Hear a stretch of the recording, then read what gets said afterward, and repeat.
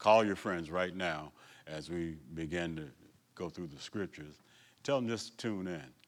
And if by the end of the message they haven't been touched, then we know, sometimes their wick is wet. You'll get that later. Amen. Galatians chapter 5, we're the same place that we've been for the last forever. Here's what the Bible says, beginning in verse 19. We got this far. We come this far by faith. Now the works of the flesh are evident, which are adultery, fornication, uncleanness, lewdness, idolatry, sorcery, hatred, contentions, jealousies, outbursts of wrath, selfish ambitions, dissensions, heresies, envy, murders, drunkenness, revelries, and the like, of which I tell you beforehand, just as I told you in times past. If you go back to Romans, you go back to Corinthians, that's where he's told you in times past. The Bible says, as I've told you in times past, those who practice such things will not inherit the kingdom of God. But the fruit of the Spirit is love, joy, peace, long-suffering, kindness, goodness, faithfulness, gentleness, self-control. Against such there is no law. Amen? So what I want to talk to you about today is this thought: man-made or God-produced? Is it man-made or did God produce it?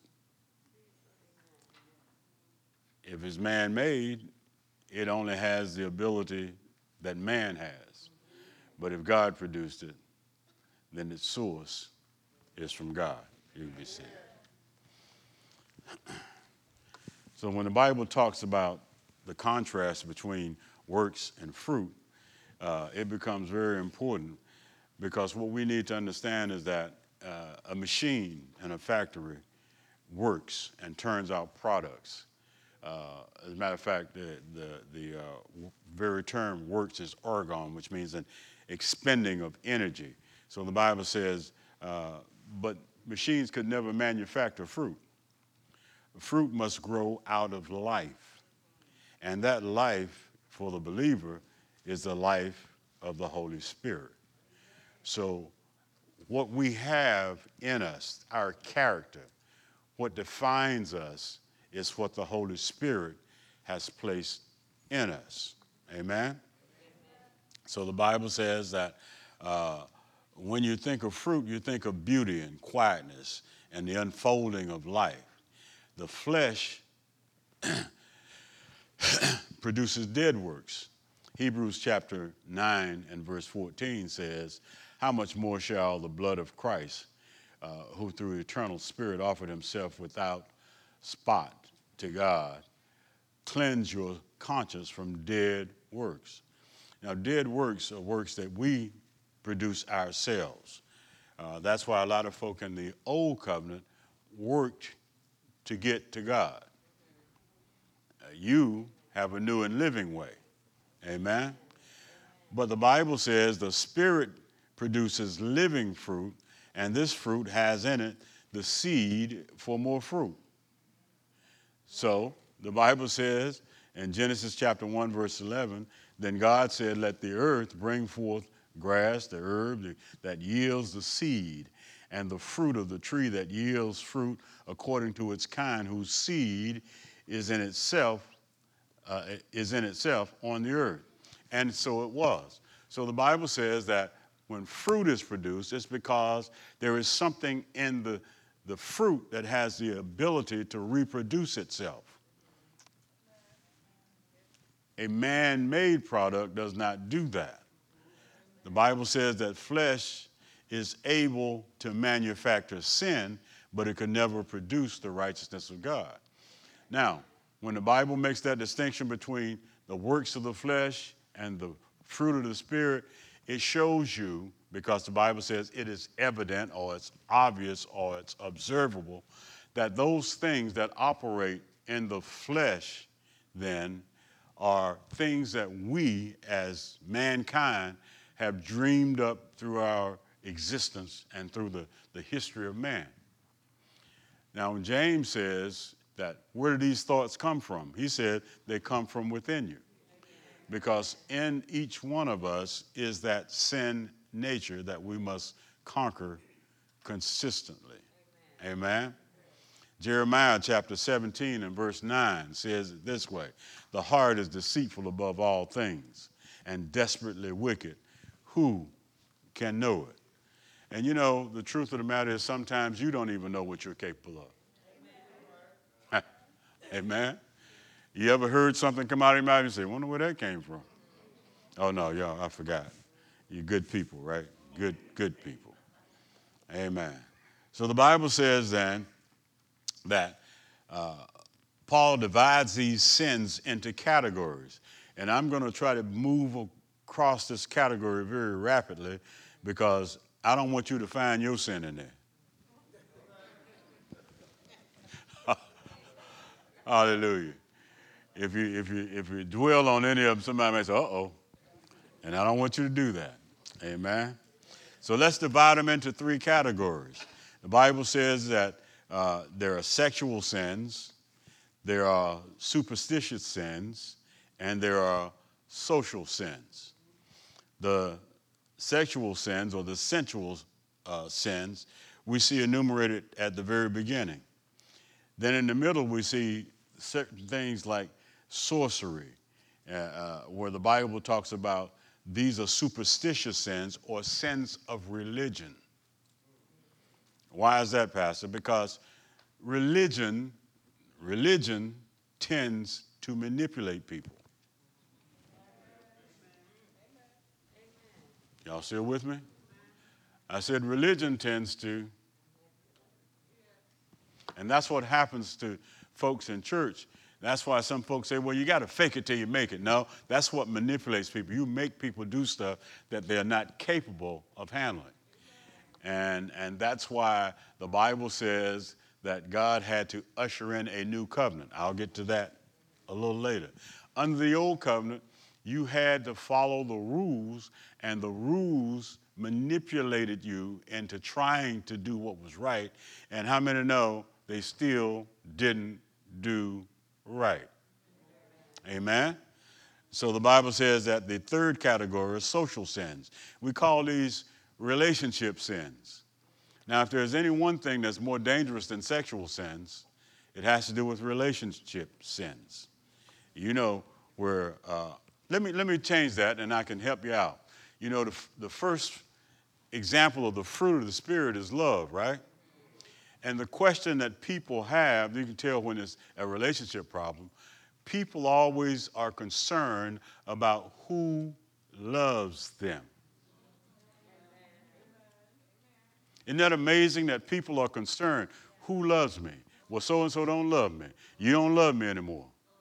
The amazing thing is that the church is never supposed to have that question. Okay. Because God so that he gave why? So if he loved you and gave his son for you, why are you questioning his love? Why are you wondering about who loves you? The question is, who do you love? And you see, when you learn to answer that question, who you love, then you'll figure out who loves you. God loves me, and I understand that. I don't have to wonder about it. How do I know he loves me? Because I'm still here. If he did not love me, he would have let me die at childbirth. If he did not love me, he would not have allowed me to grow to manhood. If he didn't love me, he wouldn't let me get saved so I could see him again. So I know he loves me. That's not a question. So I don't ask, I wonder if so-and-so loves me. I don't care. What I care about is loving you. You see, this is the only thing, and I need to get back to what I'm talking about, but this is the only thing that becomes a noun and a verb at the same time. I become love so I can show you love. And Christ, he became love for me. And then he gave himself so that the Holy Spirit would be love in me. So when you see me, you see love. And then I can walk in love and show you love. So I can become the now, I am love, and I can be the verb, I can show you love. And I can do all of that because I understand that he loved me first. So stop questioning whether anybody loves you or not. God loves you. There's no question about that. There's no issue there. God loves you. Come on, tell somebody that, because you need to let them know. Hallelujah.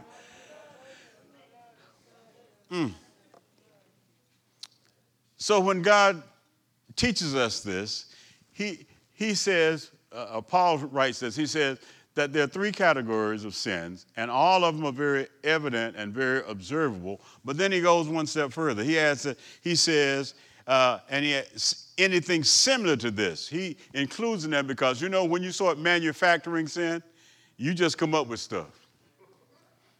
You know. That's why there's so much perversion in the world today. Amen. So the point is that such sins are the natural result of living according to the flesh and are evidence that we are not walking in the Spirit. Now, there is a clear delineation between walking in the Spirit and walking in the flesh. And you can tell it when a person walks in the room. Amen? Now, look at Colossians chapter 3, verse 24. It says, knowing that from the Lord you will receive the reward of the inheritance, for you serve the Lord Christ. If we know who we serve, we know how to behave. Say what? But you see, what happens is that most Christians who are walking according to the flesh are living in denial. They're denying the power of God. Come on, didn't we just say that God is love? So if he loved me, then how can I feel unloved? So if I'm having a love problem, then that means I'm denying the power of God. Do you know how many folk there are today who believe that the issues of their life have to do with somebody else? Denial, the Bible says, describes the all too frequent habit of people having, here's what, look, they have the issue of overlooking problems. That's number one, overlooking problems. You know what I mean when I say overlooking problems? If there's something wrong in their life, they see there's something wrong in your life. The second thing is they refuse to accept responsibility. If something's wrong, you need to fix it. Stop complaining about it. And you know, I hear people say all the time, well, I don't know how to fix it. Well, let's go back to James again. He says, if a man lacks wisdom, who do you ask? Who gives it to you liberally. And he says it is unbridled, which means that he says, I'll give it to you on credit. If you ask me. And then the third thing he says is that they neglect taking the required action. They neglect taking the required action. In other words, I know I got a problem. I know I need to do something about it. I can probably ask God to fix it, but ain't ready yet. Half the people who are backslidden today are in that state. They know they got a problem. Come on, can I just... If you got mad with somebody in church, you know you have a problem. Because it's hard to get mad with somebody in church. If you said I had a problem with somebody at Walmart, I'd understand that. But when you say, I have a problem with folk who are like-minded, there's an issue there. And I believe that that issue is denial. I believe that they have denied that there's something wrong with them, that they have to be able to fix it, and that they have the power to do it. They're denying all of that. They're saying, I want it fixed, but I want somebody else to fix it. Huh? So denial then does not mean the inability to see something wrong. Rather, it is the unwillingness to see what's wrong. In other words, I know I need to be closer to Christ, but I don't want to do that because that means I got to go to church more. I have to be accountable. I don't want to do that. Denial must be overcome before we can repent. What? You have to come, listen, you have to come to a place. Psalms 19, verse 12 says, who can understand his errors? Then look, here's what David says. Cleanse me from secret faults. Keep back your servant from presumptuous sins. Let them not have dominion over me. Then I shall be blameless. How many of you believe that when Jesus died on the cross, that he released salvation for your life? How many of you received that promise and you confessed that and you said, I believe that I am saved? And if you believe that you are saved, then why are you holding on to sins of error? You do not believe that Jesus can forgive you for that? Okay. So the Bible says, stop. He don't say it, I say it. Stop lying to yourself. Amen. Blaming somebody else for your own.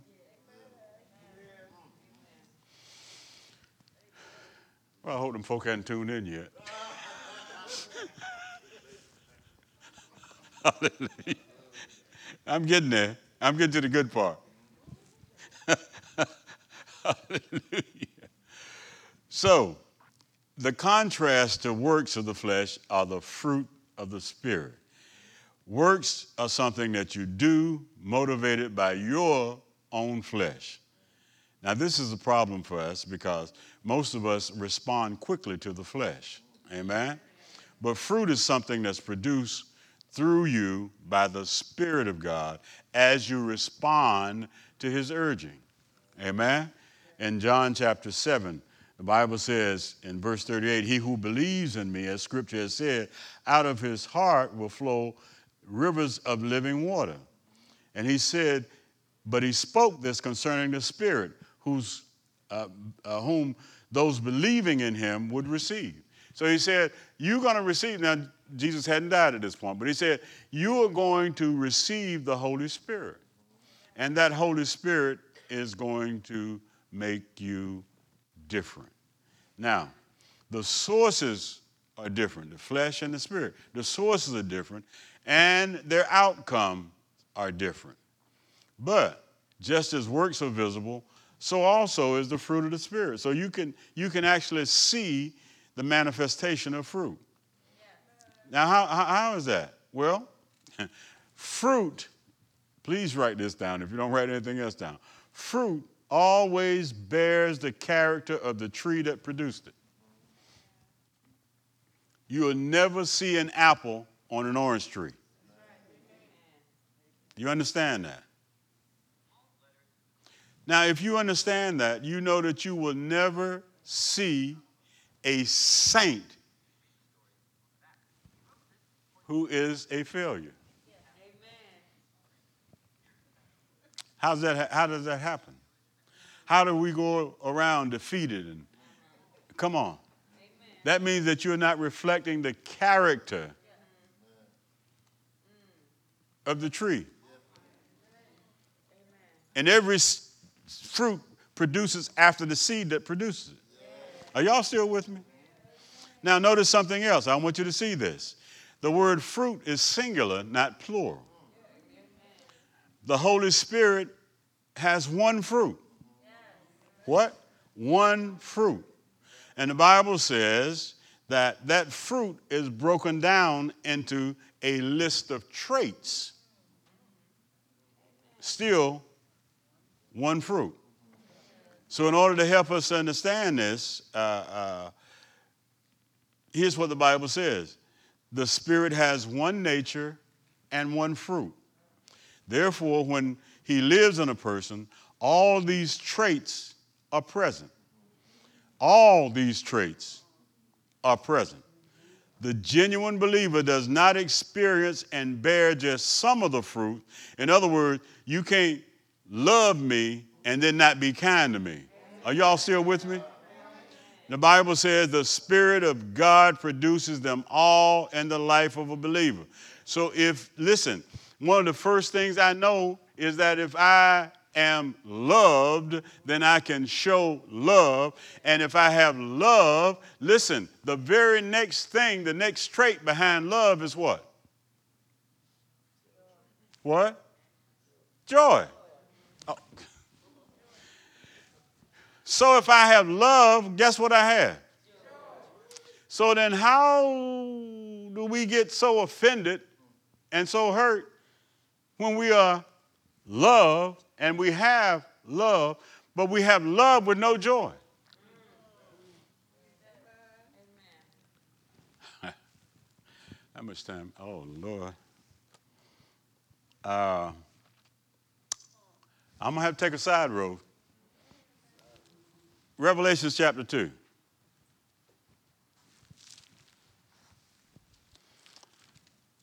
Whenever I think about love and I think about saints, I always think about the loveless church. Y'all know what I'm talking about? Revelation chapter 2, here's what the Bible says.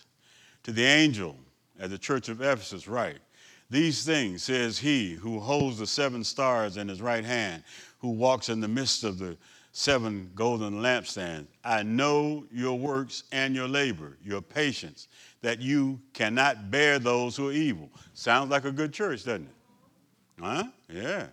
The Bible says, and you have tested those who say they're apostles and are not, and found them liars. So you're able to spot a phony. Check it out.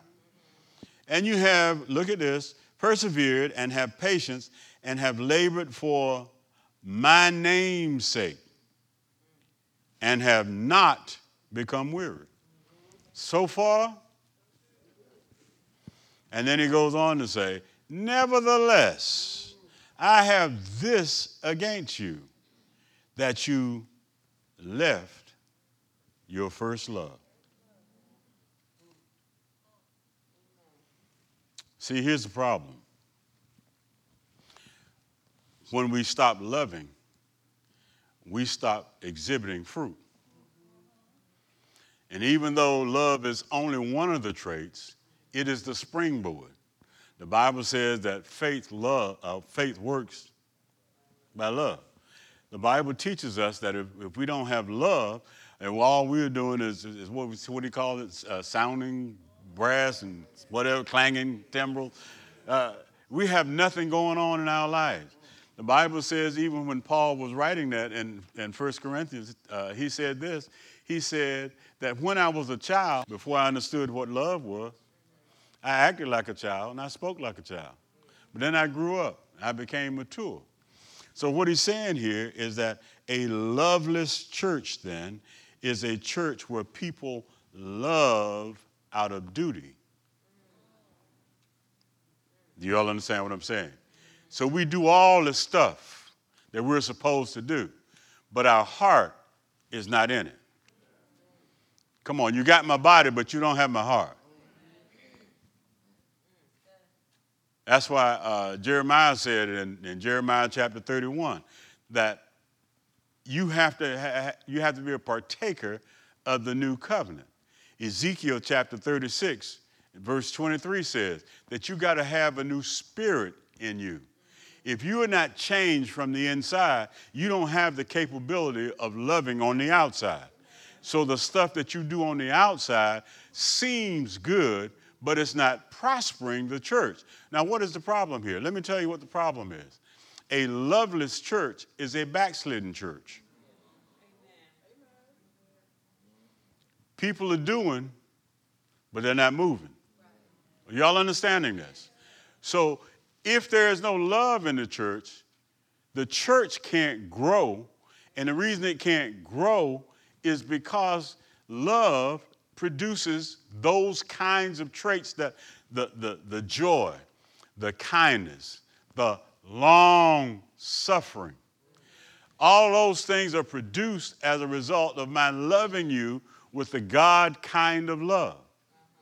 And when it comes to the point that I can't love you anymore, I don't see that stuff. Even though I've learned how to do this stuff, I continue to do it, but it's not working. When you see a church in crises, and I see the church today is in crises. What do you mean, Pastor? I mean that people are loving out of duty, out of habit, out of rote behavior, but not because of genuine concern for one another, then that church is slowly dying. This is not a church we want to be a part of. Do you understand this? Let's read on. The Bible says, remember, therefore, from where you have fallen. Repent and do the first works. Some wise man said this, first things first. I don't know who that fellow was, but he was a pretty smart fellow. You got to do first things first. If you don't love, forget the rest of it. How can you declare yourself a saint, but you can't love your brother or your sister? And somebody says, well, Pastor, you don't know what they did. You don't know what they said. Who cares? Can I tell you something about fruit?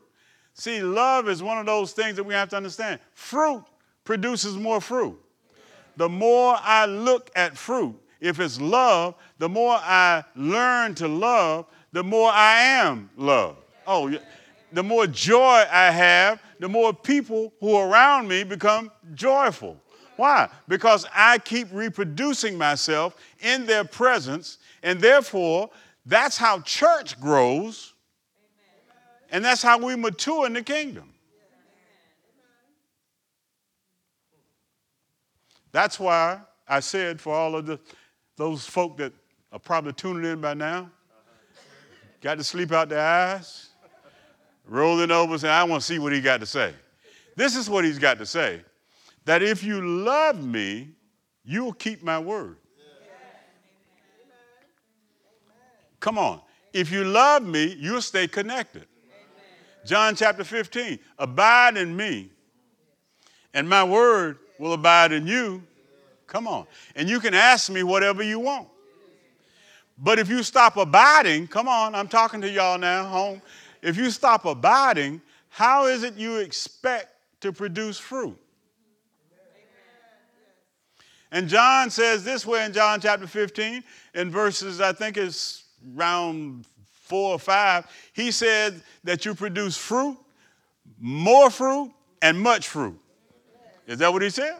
He said if you abide, that you produce more fruit. Then he said you produce much fruit, much and more. Anyway, I don't know which way to. Let me look it up. How about that? I got a Bible, right? Somebody say, yeah, I can find that. John chapter 15.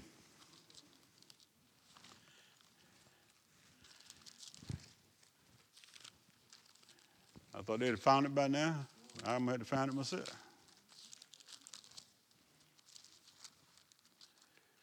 All right. John chapter 15. One more page. Here's what it says.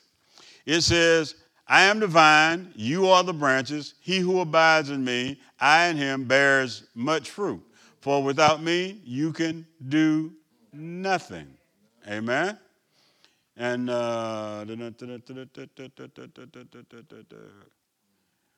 on, there was one more.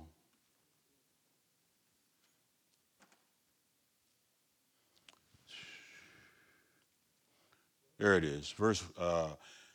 Verse 1 says, or 2, every branch that does not bear fruit, he takes away, and every branch that bears fruit, he prunes that it may bear more fruit. Okay? All right. So, I have more and much. I was trying to get them straight, but I got them now. So what are we saying? Fruit produces more fruit. So if we can love more. What are you trying to say to me? I'm saying that if you love, you have the capacity to love even more. So if you can love those who are lovable, then you ought to have the capacity. Yeah, you heard it, didn't you? To love those who are unlovable. And you shouldn't have any problem loving folk that you worship with. Hallelujah. Somebody. So let me go back to Revelation one more time. The Bible says this in verse 5. It says, remember your first works. It says, repent and do your first works. And otherwise, I'll come quickly and remove your lampstand. Just make it easy. Remove your anointing. Huh? Unless you repent. Wonder what God wants us to do.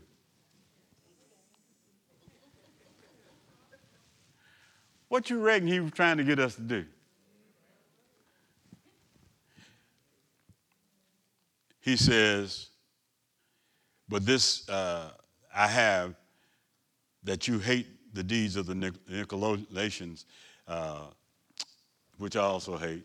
I like God. God's like the Godfather. I'll leave that alone, right? But here's what he says. He says that a loveless church loves without joy. Let me say that one more time. They love without joy. What loveless church has done, stay with me, the loveless church has made love a ritual or religion. They love legalistically. I'm duty bound to love you. That's a lie. That is not agape. And what happens is that most of us don't understand what real love is, so we love out of obligation. So there's no way that the praise team can sing about being free when they're in bondage because they can't love.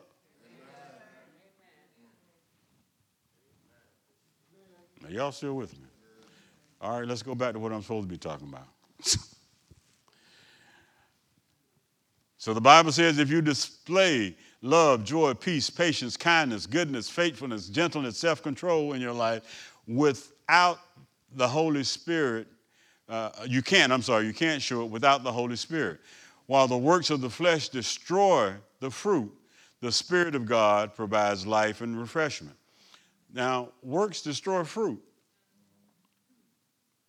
Works destroy fruit because you're doing something that God did not ordain causes you to lose what you had. Yep. So then the Bible says this. It says that to love is to seek another person's good, especially when that person can do nothing for you in return. Wow. What? Joy is a settled celebration of the soul within us when circumstances don't make us happy. Uh-oh. You mean to tell me that there are times in our lives when our lifestyle does not make us happy? I don't know of any saints like that because y'all all happy, right? Peace results when strife goes away to harmony. Now, you know what harmony means? Let me make sure you understand that. Peace is not the absence of conflict. Peace brings harmony, which means that because I'm different than you, I can still get along with you. In the climate we're living in,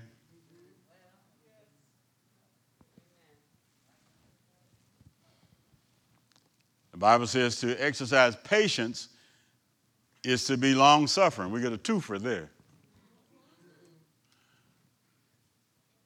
Patience brings us to long suffering. So when somebody say, I'm patient, get ready to suffer long. Anybody want to know? Ask Job. The Bible says goodness, well, kindness, let's demonstrate kindness when we help rather than hurt. This is a biggie too, because some church folk actually hurt you when they're trying to help you. What you mean, Pastor? Well, if you're trying to get me free and you hurt my feelings in the process, now I got two problems. I'm bound and hurt.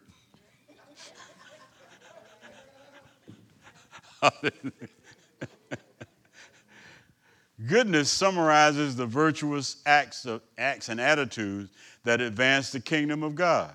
In other words, when we do things that causes God to be glorified, that's the goodness of God. The fruit of faithfulness brings constantly perseverance and dependability. Let me hit on the last one, dependability. Semper Fi. I like that. Because a saint, like a good Marine, is always faithful.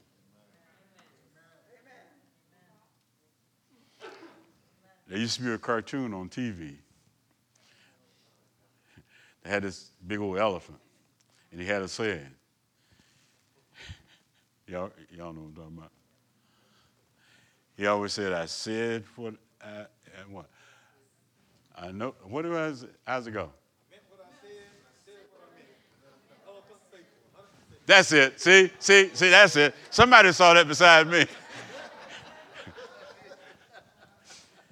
People say, folks have memories like elephants.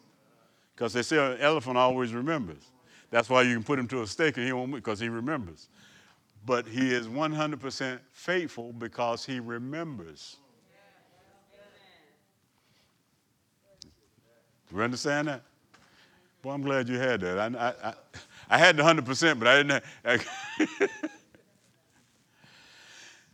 Gentleness is seen in the one who practices tenderness and submission to God. Now, that's how you are able to tell me something without hurting my feelings. Hello? Hello? Hmm?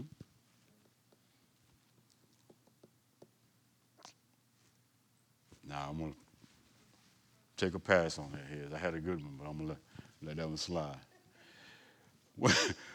When we say no to sin, we say yes to God. In the midst of temptation, we exhibit what? Self-control. Self-control. Let me take a minute here with self-control. The last fruit looks to us. Temperance of self-control implies not only abstinence from injurious drinks and food, but control of the temper. Control of the temper. Control of the tongue. Control of the tongue. Control of the desires, the passions for money or power. We have to come to a place where we recognize how to know what's for us and what's not. A lot of people haven't figured it out yet. So we lust after things and we desire them. So we try to figure out how to get them on our own. Amen? So here we go. Let me try to summarize this real fast. The Bible says that these fruit are not goals that we pursue because we don't have the ability to produce them. We can't make fruit. What we do is we bear it. Do you understand it?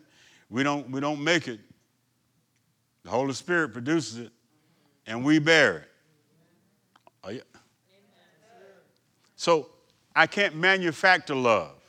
I can't manufacture joy, peace, kindness. I can't do that. It's Holy Spirit produced. Are y'all still with me? So the Bible says this, I love this. The more I submit to the leading of the Spirit, the more I exhibit the quality of the fruit. What you behold, you become. 2 Corinthians chapter 3, verse 18 says, but we all with unveiled face, beholding as in a mirror the glory of the Lord, are being transformed into the same image from glory to glory, just as by the Spirit of the Lord. So what is the Bible saying? We must know him, love him, remember him, and imitate him. We will fulfill the intended purpose of the law, that is to love God and our neighbors. See, we do good at one, but not the other. We got to do both. Now, in conclusion to this part, the Bible says we should remember that the fruit of the Spirit, is the very nature of God. Look at Galatians chapter 2, verse 20, and the Bible says, I've been crucified with Christ. It is no longer I who live, but Christ who lives in me. And the life which I now live in the flesh, I live by faith in the Son, who loved me, there it is, he loved me and gave himself for me. And then Ephesians chapter 5, verse 18 says, don't be drunk with wine, which is dissipation, but be what? Filled with the Spirit. Amen? So, we have to have such a great confession that we are able to keep ourselves cleansed from sin. God keeps our persons clean and pure and acceptable. And that's what we have to understand. Now, I want to talk to you a little bit before we get to the end of this. I want to talk to you just a minute about covenant, because this is the reason so many people are not able to exhibit the fruit. And this is why I believe, okay? I believe. Notice I'm saying I. I believe that the church in the 21st century is in a backslidden state. We're not doing the things that make for peace. We're not doing things that advance the kingdom. The church is shrinking rather than growing. Why are these people not in church? Because they did not understand covenant. And because they didn't understand covenant, they felt free to walk away. Now, this is hard because covenant is like the husband and wife relationship. It's like the parent-child relationship. People say, well, children don't always get along with their parents. Well, we told you, they don't have to get along, but they do have to honor them because the word says so. So that means that if mama or daddy says it, then you have to do something. If you don't do anything but leave home, you got to do something. Are we with? So let me give you a quick definition of covenant. You can put it in your own words.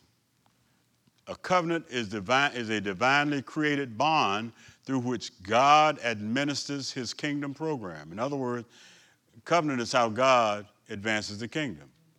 Those who operate under a covenant receive its intended blessings. Let me repeat that. Those who operate under a covenant receive its intended blessing.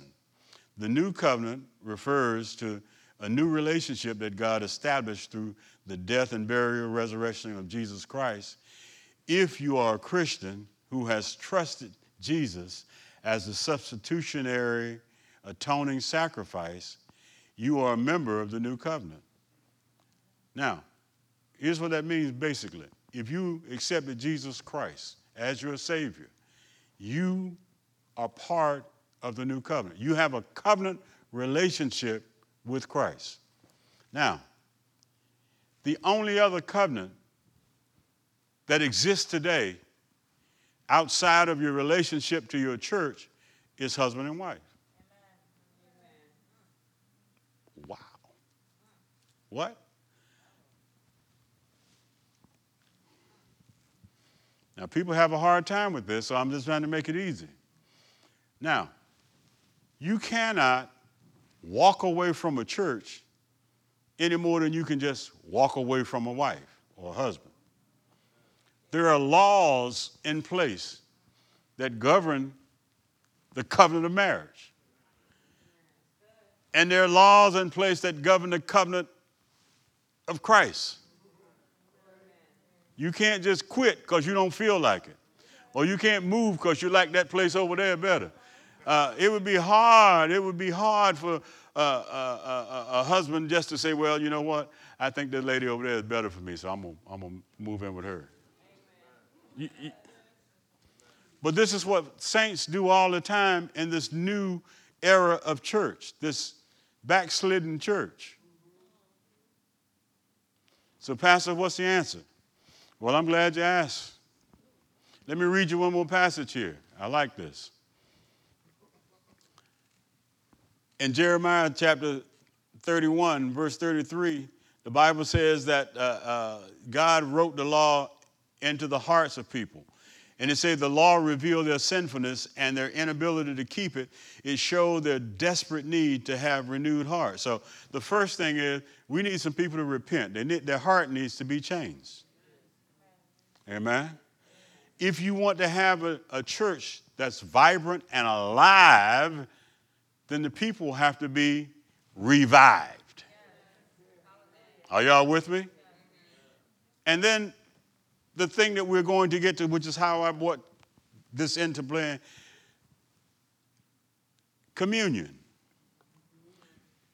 Communion is a vital part of what we do as a church. The Lord's Supper offers a uniquely powerful time of spiritual intimacy with the Lord in the same way that physical intimacy in marriage is a special time between a husband and wife. This is why we're encouraged to partake of communion as often as possible. It is a special sharing with Christ beyond the normal relationship, enabling access to heaven at a deeper level. And last but not least, communion is also designed to demonstrate the unity of the church at a common meal with the Savior.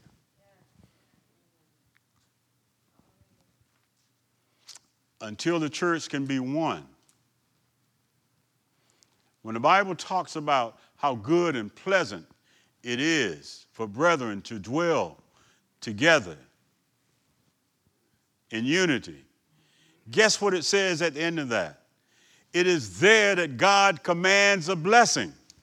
Is that what the word says? That God what? Commands a blessing when we come together as one. What are you saying, Pastor? I'm saying that those people who decided that they didn't want to be a part of the covenant can't be a part of the blessing. Are you listening to me? It is in that place that God commands a blessing. And if we as a church want to get back to being blessed, back like we did in the old days, then we have to know that we have to be in a place of unity. Are y'all still with me? So as you begin to prepare your hearts for communion today, I want you to remember that you're in a covenant relationship. You cannot leave unless you send some divorce papers this way.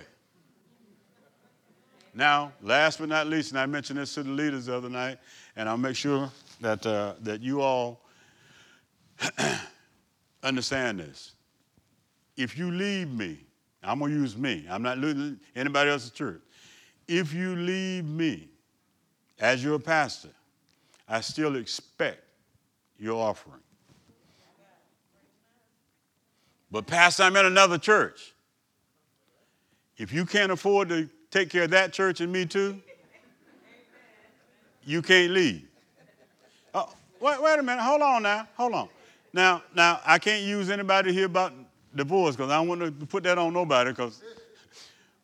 But if a person were to divorce a wife and she got a lawyer,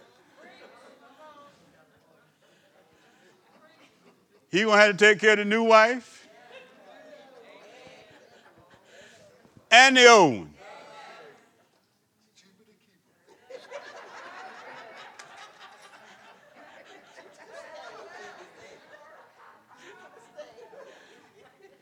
But the fact of the matter is, we think that, listen now, we think that man's law is higher than God's law.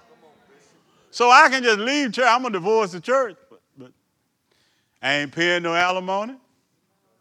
Ain't paying no child support for all them folks that I left behind. I'm just going on about my business. There can't be, listen now, remember you heard it from here, there can't be a blessing there. Now, I might as well just go on out. Let's go out with a bang, right? It's 4th of July.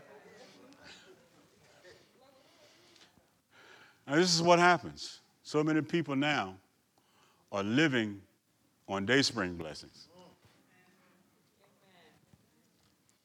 That anointing lasted for a season.